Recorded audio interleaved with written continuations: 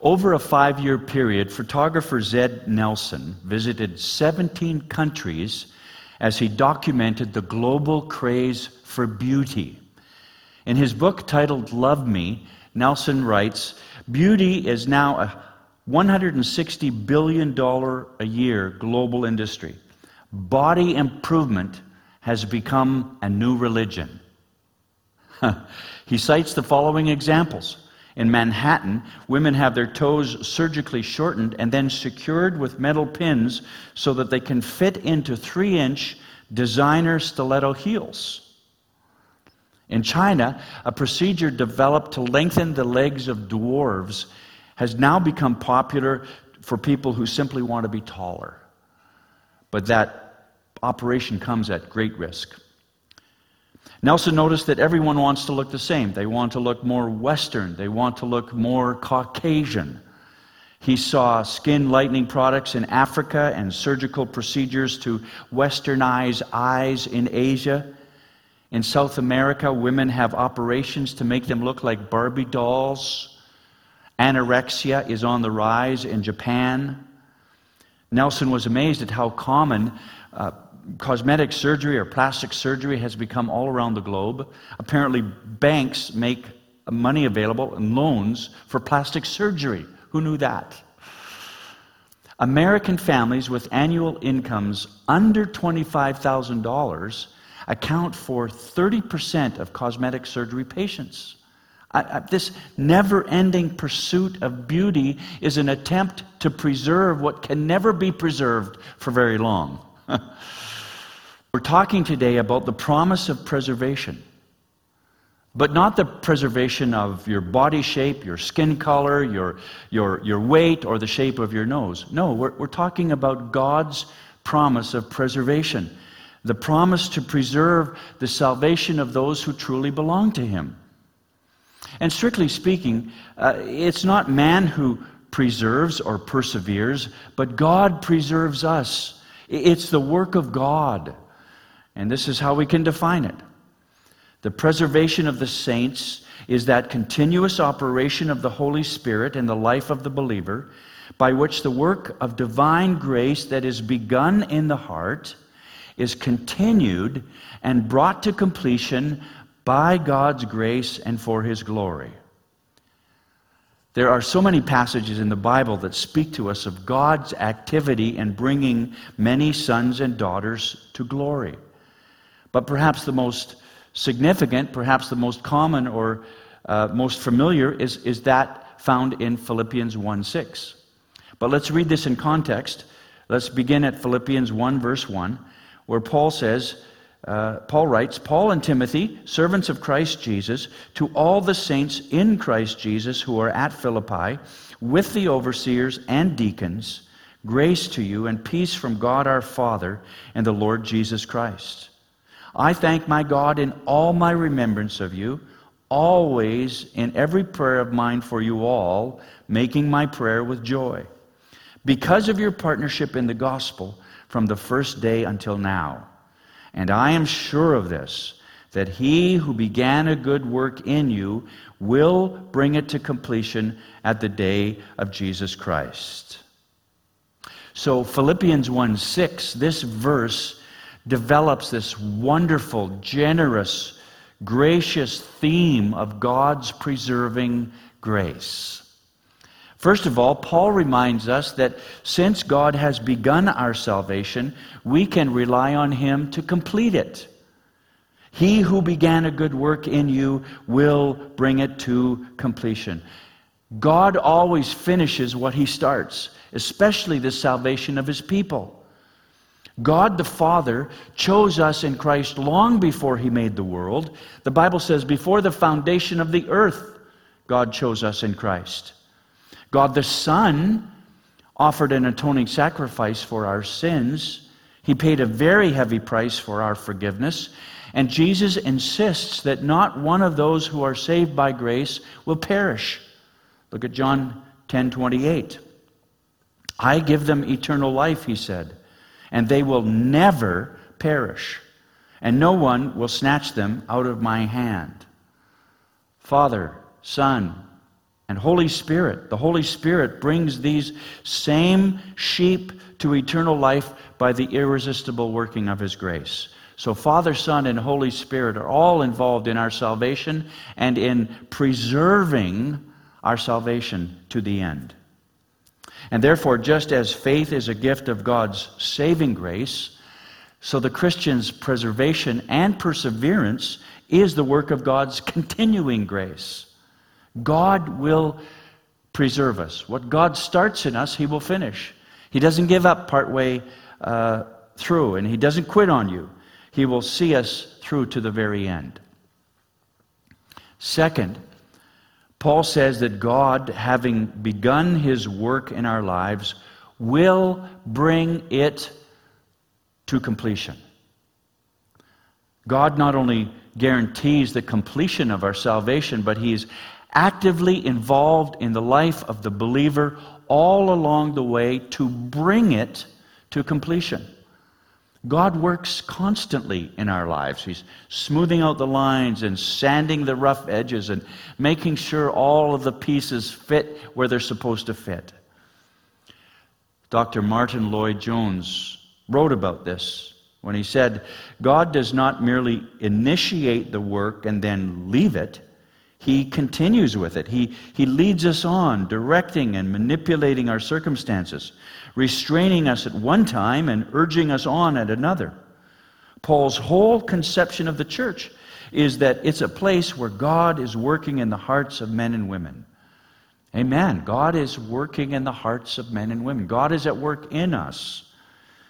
Paul says a bit later in Philippians chapter 2, verse 12, therefore, my dear friends, as you have always obeyed, not only in my presence, but now much more in my absence, continue to work out your salvation with fear and trembling, for it is God who works in you to will and to act in order to fulfill His good purpose.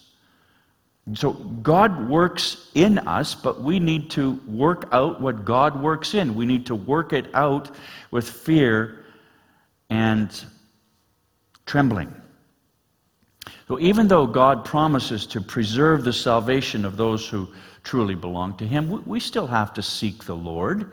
We have responsibility in this. We still have to grow in Christ. We have to grow in holiness. We have to apply ourselves and work out our salvation with fear and trembling. Persisting in faith requires warfare with sin and labor in prayer, plowing in the Word, and doggedly doing God's will every single day. We are God's workmanship, Paul says.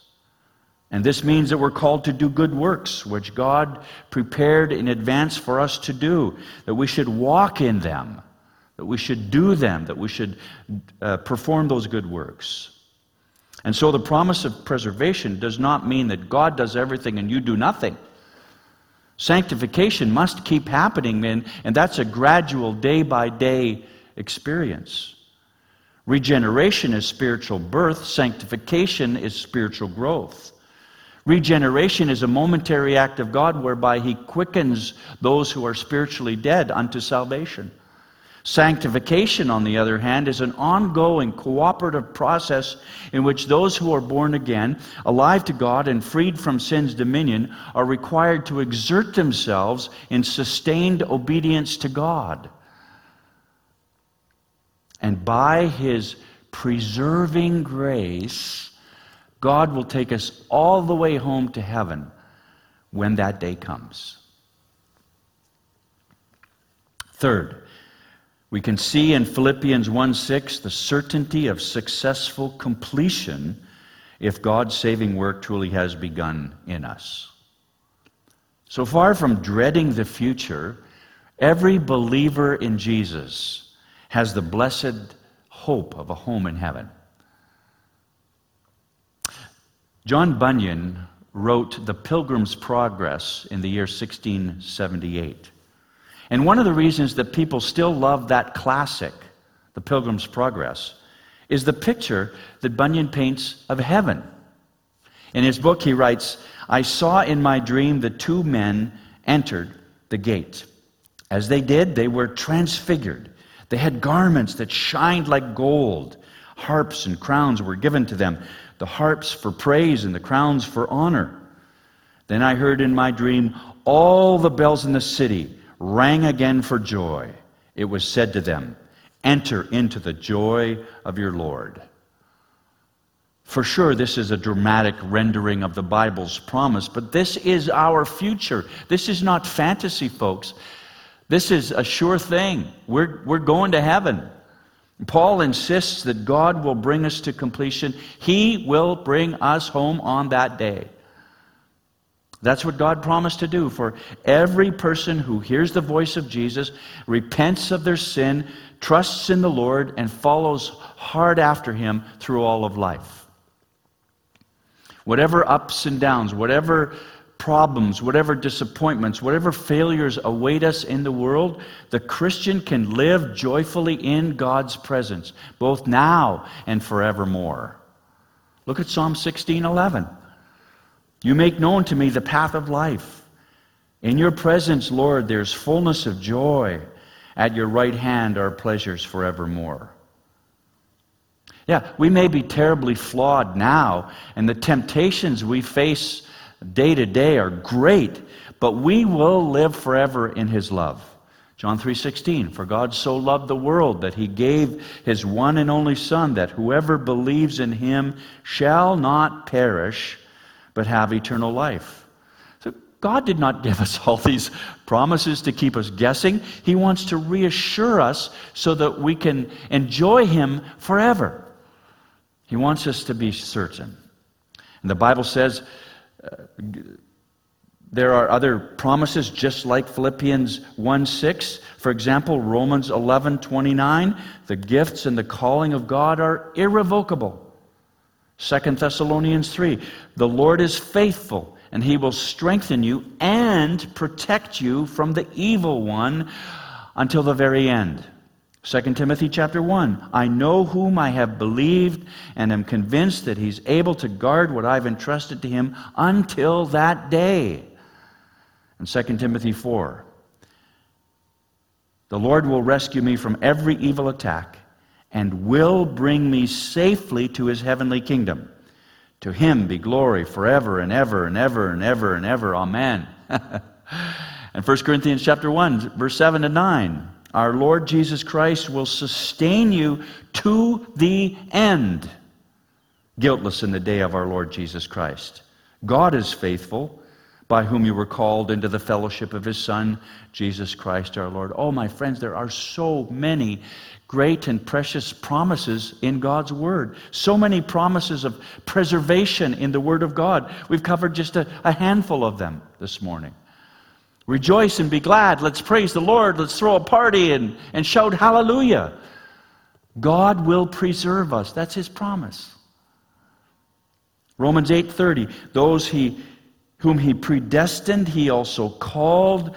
And those whom He called, He also justified. And those whom He justified, He glorified. So it's like there are no dropouts here between justification and glorification. Those He justified, He glorified. All those who are truly justified by faith in Jesus make it to the end. Romans 8:38 and 39. For I am sure that neither death, nor life, nor angels, nor rulers, nor things present, nor things to come, nor powers, nor height, nor depth, nor anything else in all creation will be able to separate us from the love of God in Christ Jesus our Lord. Praise God. Hallelujah. Praise the Lord for that. What a great promise. What a great future we have. How many of you have seen The Wizard of Oz, that great movie, classic movie filmed in 1939? The ruby red slippers worn by Dorothy in The Wizard of Oz are among the most iconic movie costume pieces of all time. But today, 80 years after the movie was filmed, those slippers are a little worse for the wear. The slippers have been featured at a museum since 1979, but they're fragile and falling apart. The color has faded. The slippers appear dull and washed out. The ruby red slippers may deteriorate, my friends, but not your salvation. Not your salvation. Look at 1 Peter chapter 1, verse 3. Blessed be the God and Father of our Lord Jesus Christ. According to His great mercy, He has caused us to be born again to a living hope through the resurrection of Jesus Christ from the dead. And here it is, to an inheritance that is imperishable, undefiled, and unfading. Yeah, those slippers may be falling apart and fading away, but God is keeping your inheritance, your salvation, imperishable, undefiled, unfading. Hallelujah.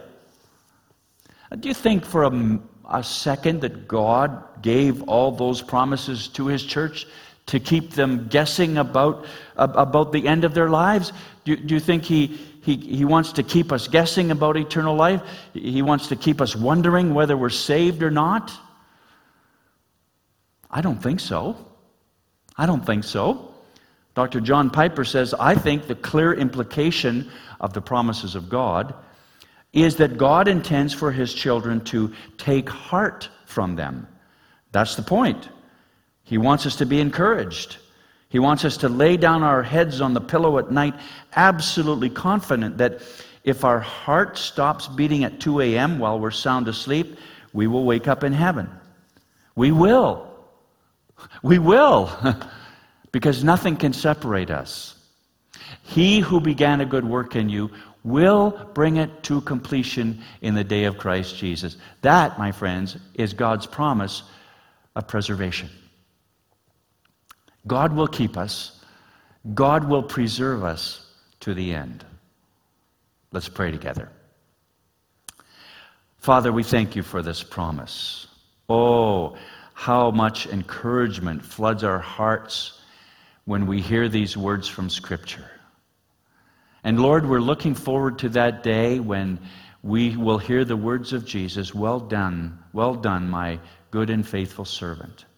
For we will know that we have persevered to the end, but not on our own strength, but because of the grace of God, the generous, overwhelming grace of God, for which we thank You today. In Jesus' name, amen.